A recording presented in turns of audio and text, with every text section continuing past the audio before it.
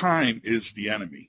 So I believe that the company that can see further beyond the horizon, can recognize opportunities and threats sooner, and devise and deploy decisive responses faster, is going to have the competitive advantage.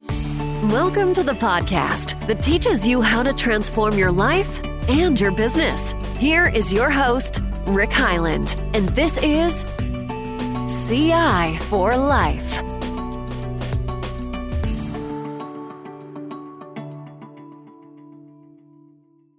Welcome to another CI for Life podcast. Today's topic is how to improve our state of readiness in order to meet the changing needs of our future.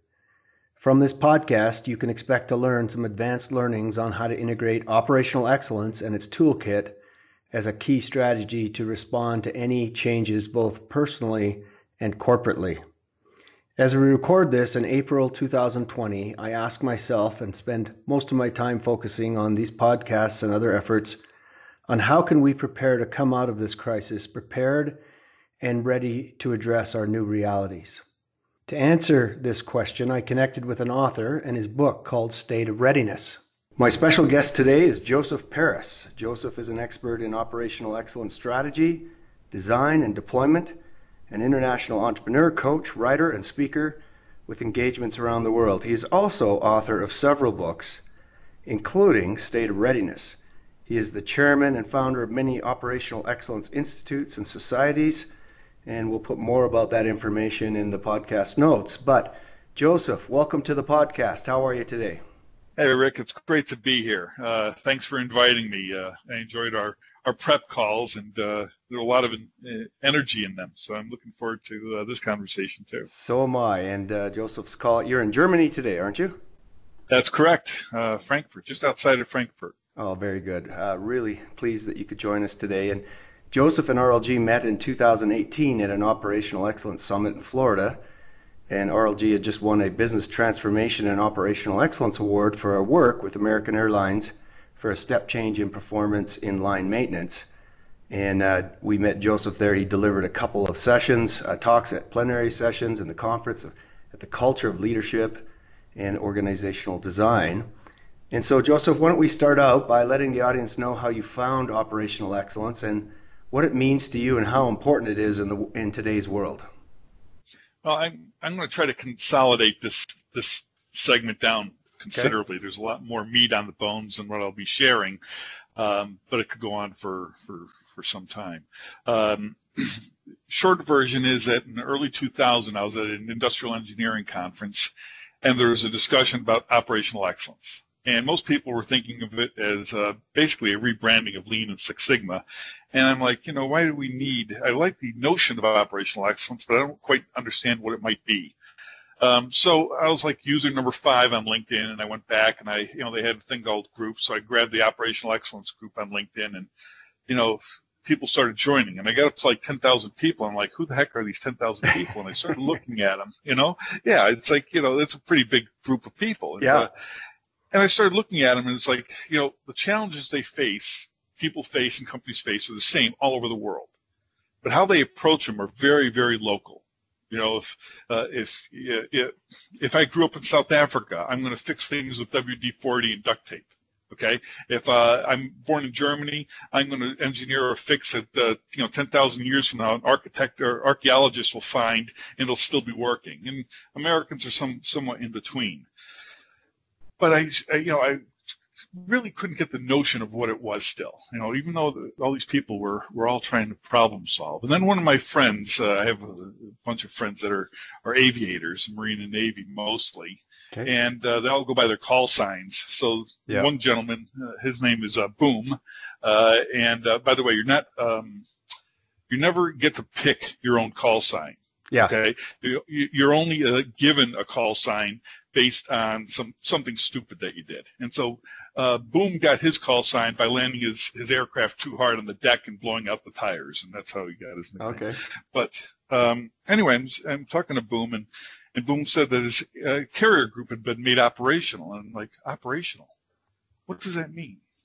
And he says, well, it means that the Navy considers the aircraft carrier and all of its support apparatus and personnel prepared to engage in the purpose for which they were intended. I'm like, so operational is a condition. It's not a thing. It's a condition. You know what I mean? Yeah. And so that set me on a trajectory of what is operational excellence. And I still had to define it, and there was a gentleman years ago, there was a Supreme Court justice, when he was asked what obscenity, to define obscenity, he couldn't define it. But I'll know when I see it. Yeah, but I know it when I see it. Okay, yeah. Right, exactly. Yeah. So most of the definitions of operational excellence that I've come across are not definitions, they're descriptions. They're describing characteristics of what operational excellence is. So it took me a long time to distill down a definition which serves as my lighthouse. And by the way, I don't propose that I'm the keeper of the truth, okay? So if somebody else has a different definition, God bless them. This is the one that I distilled for my own purposes. And it's simply stated, operational excellence is a state of readiness, no coincidence it's the name of my book, attained as the efforts throughout the enterprise reach a state of alignment for pursuing its strategies where the corporate culture is committed to the continuous and deliberate improvement of company performance and the circumstances of those who work there, and it's a precursor to becoming a high-performing organization. Ooh. So, that's a lot, but that's good. That's a lot, but it's open enough so that people don't say, oh, well, where's Lean and Six Sigma and the voice of the customer and it's performance, company performance. Basically says, how are you progressing according to your company's plan? Yes. And the circumstances of those that work there, it's not what I think is important to them, it's what they think is important to themselves. So it's what is the circumstances of those that work there. So that's my working definition for the time being. I love it. Well, bring me back to that LinkedIn story. How big's the Operational Excellence group today? It's roughly 70,000 members. Yeah, that's impressive. So yeah, it's well done. Thank you. It's people, I add about 10 or so people a day, and the engagement is good. I keep it nice and clean, no spam and no stuff out there. It's like I want the content to always add value to the consumer. Yeah. And that's really that's how I manage the site. So. And I've been watching it for over a year as well, and I think it's a really good collection of ideas and people, so I'd highly recommend it. But let's go back. I love your definition. I love the story of Boom there. And it's a condition, a state of readiness. What's the benefit? Why should listeners pay attention to operational excellence? And what have you seen either quantitatively or qualitatively as the benefit of really good operational excellence? Okay, so during the previous century, people sought their competitive advantage by optimizing processes. Yeah. Lean and Six Sigma was the rage.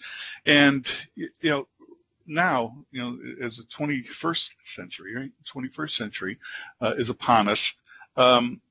Pretty much every company in the world is aware of Lean and Six Sigma, and they have deployed it or are deploying it, albeit to varying degrees of completeness and effectiveness, and or tying it back to the purity of what was first conceived of as Lean and Six Sigma. Mm-hmm. But to me, that's not enough today. Agreed. Okay? Having optimized processes is not enough. Our competition today is no longer our competitors. Think about that. Yeah. Our competition today is no longer our competitors. Our competition, our enemy, is time. Okay? Time is the enemy. So I believe that the company that can see further beyond the horizon than its enemy can recognize opportunities and threats sooner and devise and deploy decisive responses faster is going to have the competitive advantage. And this is a challenge with process improvement. And I'm going to ask you a question. How much data do you have to collect and analyze in order to absolutely guarantee an outcome? Yeah, exactly. It's almost impossible to get there. Right. So, we have to make decisions, right? Yeah. I mean, in order to progress, a decision has to be made. So I would propose that we make decisions when our level of confidence exceeds our level of fear. Okay. Okay. So certainly data and the analysis of data will help build that confidence. Certainly understanding the capabilities of your staff and apparatus are going to build our confidence. Okay. And we're going to make that decision when our confidence exceeds our fears. Yeah. So data collection and analysis is only going to go so far. As a leader, we have to know what our apparatus, the entirety of our apparatus, is capable and prepared to perform. Yeah, you can never get perfect data, right? And I think your background is in ERP, et cetera. But if your decision or your confidence goes beyond your fears, I like that little thought there. Very good. Yeah. Okay. I mean, Go ahead. I talk about the OODA loop. Yes. Okay. And I guess maybe we'll cover that a little bit later, because I don't want to get too deep into that right now, because I think we'll just cover it when we do sort of like the wrap up, like the secret sauce. Yes. Yeah. I wanted to get to some specific tools for the listeners, but take me to your book now, and I'm intrigued by the idea of state of readiness, and you've touched on it a little bit already, but let me read a part of the foreword in your book that I really enjoyed, and I think gets to maybe the comprehensive nature of operational excellence over just a tool or an approach. So it reads like this, and then let me ask you to comment on state of readiness. State of readiness provides meaningful guidance for talking about your book here, for creating a culture of leadership and innovation within your company. It shows how to accelerate the decision-making process so that iterative progress towards company objectives occurs faster and the missteps are less costly. How to build high-performance individuals and how to form high-performance teams from these individuals, and how to ensure that all efforts and resources across your value chain are aligned, you've mentioned that already, are aligned for the pursuit of your company strategies. Can you comment there about that thought, and what are the key steps for better state of readiness? Well, I think that ultimately a company needs to know its vision of the future in absolute terms. Mm-hmm. And it needs to be able to communicate that vision of the future in absolute terms. In other words, it's not enough to say we're number one. We're going to be number one. Yeah. We're going to be the number one what? What is our number one? Is it our number one is revenue? Are we going to be number one in revenue? Is it going to be number one in market share? Is it going to be number one in profitability? What does number one mean? What does that goal mean? Because you got to understand that, the CEO is going to be sharing. When I say the CEO, I mean the whole senior leadership team, but I just abbreviate it down to the CEO. That whole leadership team, the CEO, has to be able to understand for themselves what number one is, and they have to be able to communicate it effectively to the people that are going to achieve number one. Right. Now, if it's not crystal clear enough, people are not going to be able to align, because they're going to have their own interpretation of what number one is. Right? Yeah. So one person might be thinking it's it's profitability. Another is going to be thinking market share. Another one is going to be thinking customer satisfaction, and they're not aligned. Yeah. Okay.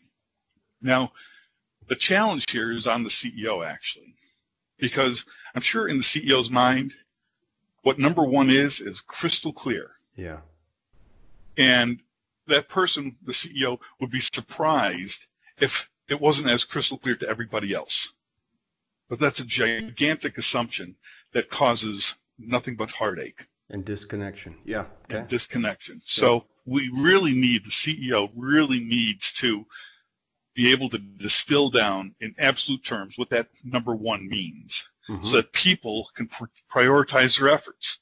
Yeah. And they can make a meaningful impact on that journey towards number one, or whatever that vision of the future is. Yeah. I can align with that. So a clear, compelling, and highly communicated vision can help with state of readiness. What else? What other thoughts do you have? There was an anecdote. I don't know how true it is or not. One of the best vision statements I ever have come across in my life was JFK's vision of the moon, the moonshot. Yep. Okay, he said, simple terms, by the end of this decade, Okay, so we have a goal line. We have a time. By the end of this decade, this is when it's going to happen. By the end of this decade, we will send a man to the moon and successfully return him to Earth. Okay, that was it. Yeah. All right. Very, very absolute terms.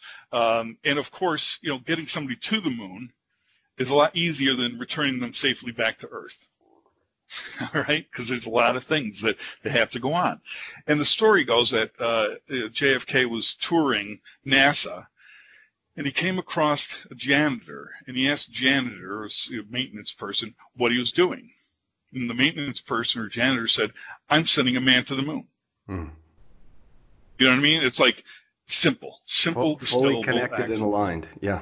Right. But like I said, it's an anecdote, but everybody knew what the mission was. And by the way, I think it was in July of '69, Neil Armstrong actually did set his foot on the moon.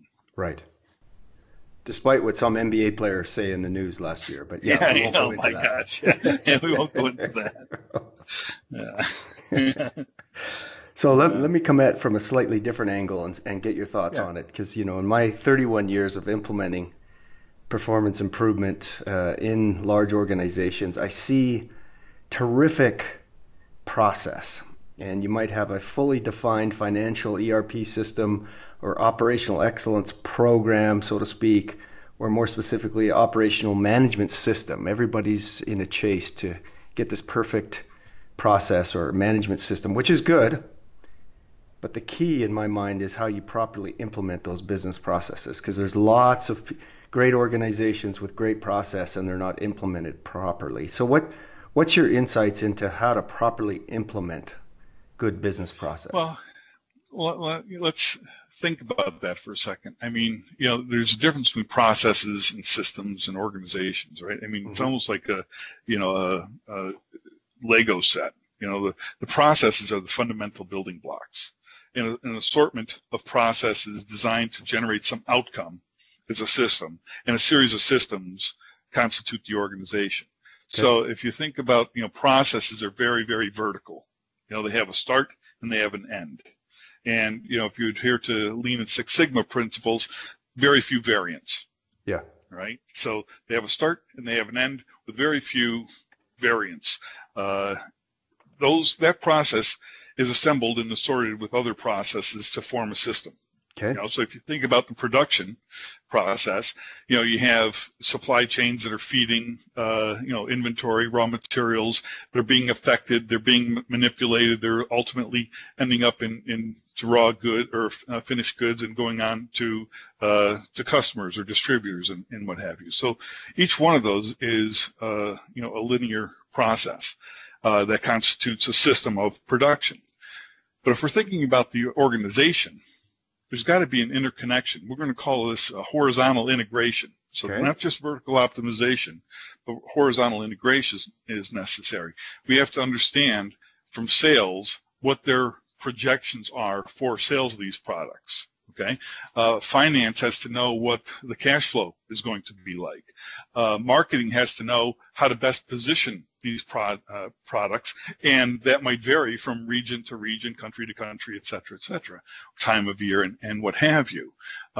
Funny thing is, I just had a early Easter chocolate here. It was in the form of a bunny, but when I opened it up, it was a Santa Claus.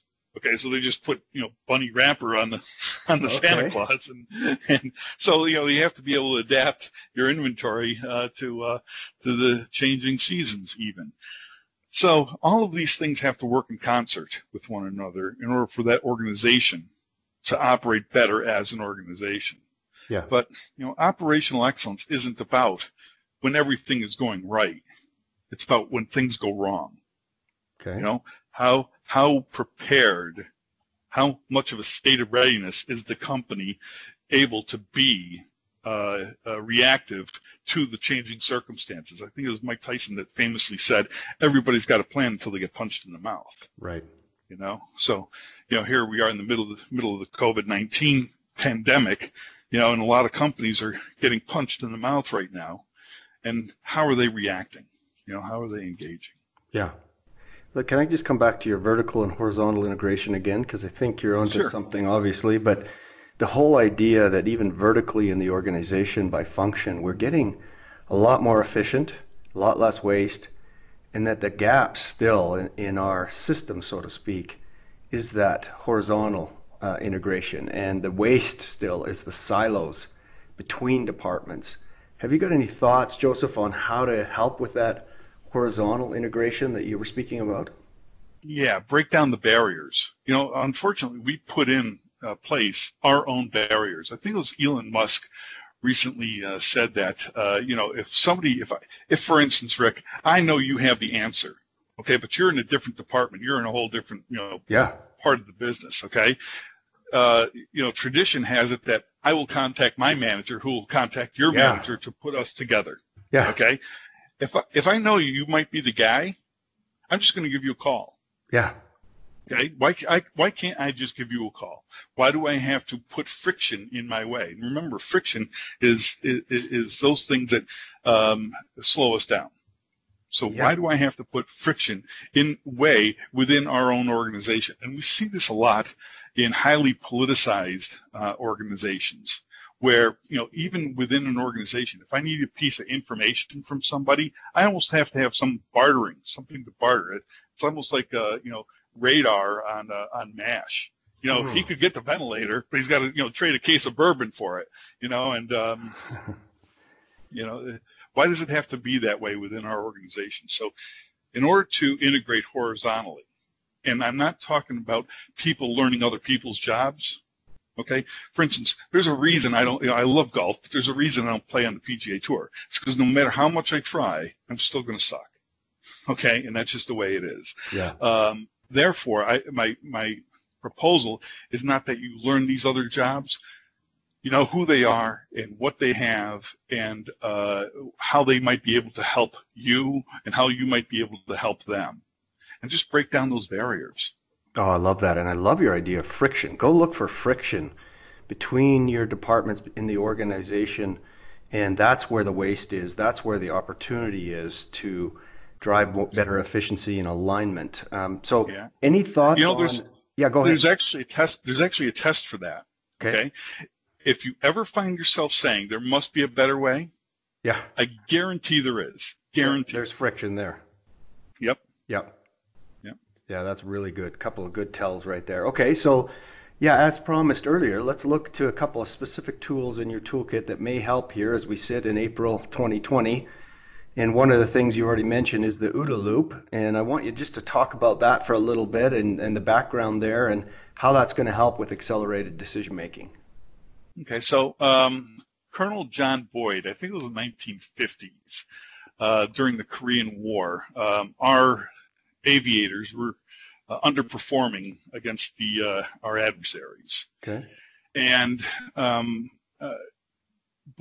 Colonel Boyd, he was with the Air Force, I think it was with the Air Force, I believe so, conceived of a manner in which we can accelerate the decision-making process. So he came up with the concept of the OODA loop, which stands for Observe, Orient, Decide, and Act. So it's OODA loop, and it is a loop. So, if I'm sure that you've seen the inside of a cockpit, right? Yep. Or the flight deck of a commercial airline. Well, could you imagine being in a dogfight? All right. Now you got all these knobs and dials and buttons and levers and lights and everything else. Okay. Could you imagine if you're in a dogfight and you're about ready to engage your adversary? And you say, as I'm engaged, and by the way, I'm flying at Mach 1. Yeah. And they're flying at Mach 1, so we're basically converging at 1,200 plus miles per hour. Okay. And can you imagine as you're about ready to engage, you say, okay, what's my altitude? And you look at your altitude dial, and then what's my airspeed, and blah blah blah. What's my orientation to the horizon? And as you're making these conscious checklist decisions, you're done. Okay, if you're taking too long to make those, you've lost. Okay, so the idea here is about observe. Is what are your external circumstances? Okay, what's happening around you? Right. Orient. What do we know about ourselves? What do we know about our adversaries? And when I say ourselves, what do I know about my training? What do I know about my aircraft? What do I know about my adversaries' training and their aircraft, and maybe some of their tactics? Okay, what are my tactics? And so now we're not looking, we're feeling. We're making these decisions based on our training, what we know, and how that knowledge is being applied to circumstances unfolding in milliseconds. Yeah. All right. And then we decide, and then we act. All right. And the idea is that whoever executes through their OODA loop faster, whoever makes those decisions and engages faster, is going to have the advantage. Not a guarantee of a success, but have the advantage. Success lies in the outcome. And it's a loop because, if I, break right or break left, now I'm in a different set of circumstances. My adversary's in a different set of circumstances, and we have to go through the whole thing again. Yeah. All right. So the whole idea is that if I'm a business owner, the more I know about what's going on around me, think about COVID-19. Yeah. Okay. The more I know about what's going on around me, and mind you, it's really difficult to understand what that is because the story is changing and there's conflicting information. Yes. But I have to feel my way through that. Okay. Yep. As a leader, I have to evaluate that. What I know what's going on outside of my business. Then I have to understand what I'm capable of inside my business. What is its state of readiness? Okay. And not just state of readiness for this unforeseen challenge that we're living through right now, but how do I know what the capabilities of my internal organization is? What's the readiness of my apparatus? What's the readiness of any contracts that I might have? How's this going to affect the downstream customers and the upstream suppliers? So I have to make all these decisions now in real time. And the faster I can do that, the better off I'm going to be. And like with any real peril or tragedy that's unfolding, my opinion is you get to the bottom as quick as possible. Hopefully we've seen that in the stock market, a 30% dip in 10 days time. Yep. Hopefully we get to the bottom as quickly as possible. The markets are pretty pure and simple when it comes to that. And once there, then we could build from that platform. But normally in situations like this, it's very difficult to plan an expansion unless you're a company whose future is being influenced by now, like Zoom and Amazon. How much more are people buying from Amazon rather than going to the stores? Is that going to change their future behavior? The same with telephony, whether it's Cisco or Zoom or GoToMeeting or even Microsoft and Skype. What's going to be the new norm? Yeah, and the better they can make and go through the information and decide, the better and stronger they're going to come out of this. Yeah. So I also see. Yeah, go ahead, Joe. And conversely, if I was an airline and I'm thinking, geez, business people might actually think that making decisions over a telephonic meeting is a lot quicker and a lot less expensive. This might change behavior for business meetings going forward, and what's downside implications for airlines on that. And therefore, how do I adjust? Yes, exactly correct. Yeah, and be thinking of that now. That's great tie into state of readiness. So I also want to get your comment on how this applies to personal change management, because as I think through those same 4 areas, that seems to be a really good way to analyze and adjust here as we are in April 2020 about my own personal situation. Any comments there? Well, I guess it really comes down to your personality. Okay. I'm a person that likes to play offense. I don't like to play defense. Okay, so, when 9/11 happened, it didn't influence my travel plans, for instance, or whether or not I was going to get on an airplane. Okay, the only thing that I saw as a result of that is that I have to get to the airport earlier, and it's real irritation to get through the lines. Mm-hmm. Then there was the financial crisis, right? And that didn't paralyze me either. I think that, if you let your fear consume you, that's going to put a gigantic limiter on your lifestyle. Yeah. So, I'm not saying to be reckless, like jump out of an airplane without a parachute kind of reckless, or right. or be on a Red Bull, competition. But just know that, after this, it's going to be the same as it was before. Yeah. It really is. I mean, people are still going to go out and they're going to congregate. We're social, beings. We're going to go to the beer gardens. We're going to go to the restaurants. Heck, we might want to go to them more often because we've been deprived and we understand what that means. I guess that's my hope. That's how I'll probably be. And just to tie into Uda again, just the idea of a tool and a methodology to build confidence can help you overcome fear, to one of your earlier points in the podcast. Confidence Absolutely. Overcomes fear. So very good. Okay, Joseph, and really appreciate the time today. But in wrap up, any other advice to leaders or individuals in April 2020 as we sit here and trying to respond to this current crisis? Yeah, the one thing I would say is get ahead of it. Whatever it is, get ahead of it. If you're, tracking back to the OODA loop, make sure they're reacting to your OODA loop. You're not reacting to theirs. And it's very, very difficult because it's already ahead of us. So we have to fight to get ahead of it. And, I guess the other thing is, like, don't let somebody else tell your story. I mean, we have to be proactive. We have to be communicative. We have to be telling people our story, because nothing strikes fear into people more than the unknown. So the more we communicate, the more we tell people what's going on in real time as we know it, not as we think about it, as we know it, the better off everybody will be. Yeah, love it. Get ahead of it and don't let somebody else tell your story. 2 really good thoughts for state of readiness. Okay, Joseph, really appreciate the time today, and all the best in the future. Yeah, thank you very much for having me, Rick. It was a real pleasure. Enjoyed the conversation. Yeah, take care. So, some final thoughts. We tackled a big topic today. How are we going to prepare for our new future? How are we going to improve our state of readiness?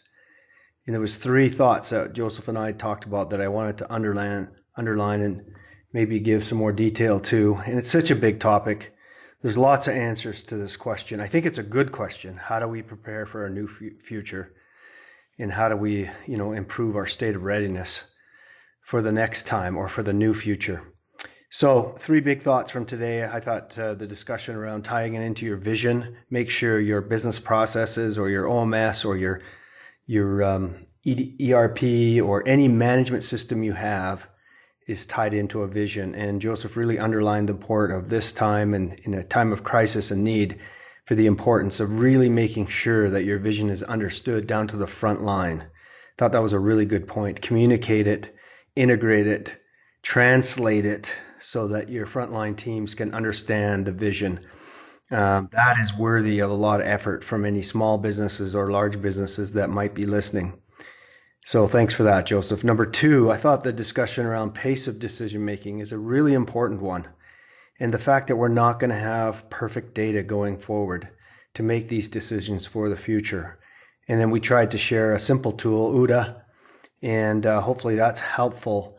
But I think it is worthy of our efforts on how to train to make high quality, high pace, velocity decision making across your organization, whether you're a small business located all together, or maybe even more importantly, if you're a large multinational with department, how do we make decisions around here to set us up for a better state of readiness? And then the third point, and I think about this one a lot, is how do we break down the barriers between horizontal departments, functions? This is a massive opportunity in small business and large businesses alike. And my experience is the waste isn't in the functions, isn't in between a department. We're pretty good at managing up and down. Where the big gaps, where the big waste, where the big opportunities are between departments. And there's big consulting shops like McKinsey and others that do a great job at setting up in big companies high-level networks so that you're sharing best practices, agreeing on priorities. And those are all very important. But if you think about a single business, a small business, or a single plant, the best way I know to really break down those horizontal barriers is to get them involved in your process improvement. Remember episode 28, Faster and Better, where Mike Nystrom talked about 2 simple principles. 1, get a good cross-functional group together and do high value or value stream mapping so that you can really understand your current business process that's broken. And then your 2B, how does this cross-functional group optimize across geography, across departments? Oh my goodness, the front line comes up with amazing ideas, simple ideas that if we could get alignment around would make a demonstrable change in your business. Getting marketing and operations and accounting all in the same group working together. It does amazing things to improve, reduce waste, reduce barriers, improve decision making, and improve profitability. And the second step behind that, obviously, is to build a visual management process where you have the right level of KPIs being reviewed with the right action orientation. And we talk about that a lot on some of the earlier podcasts around measurement and operating rhythm. So there's our thoughts for today. Hopefully this topic is helpful on how to improve your state of readiness. As always, really appreciate your time spending with us. If you have feedback or comments, put it right in your podcast app there, or send me an email directly at rich@rlginternational.com. Again, thanks for spending time with us. Until next time, live a life of sustainable, continuous improvement. Goodbye.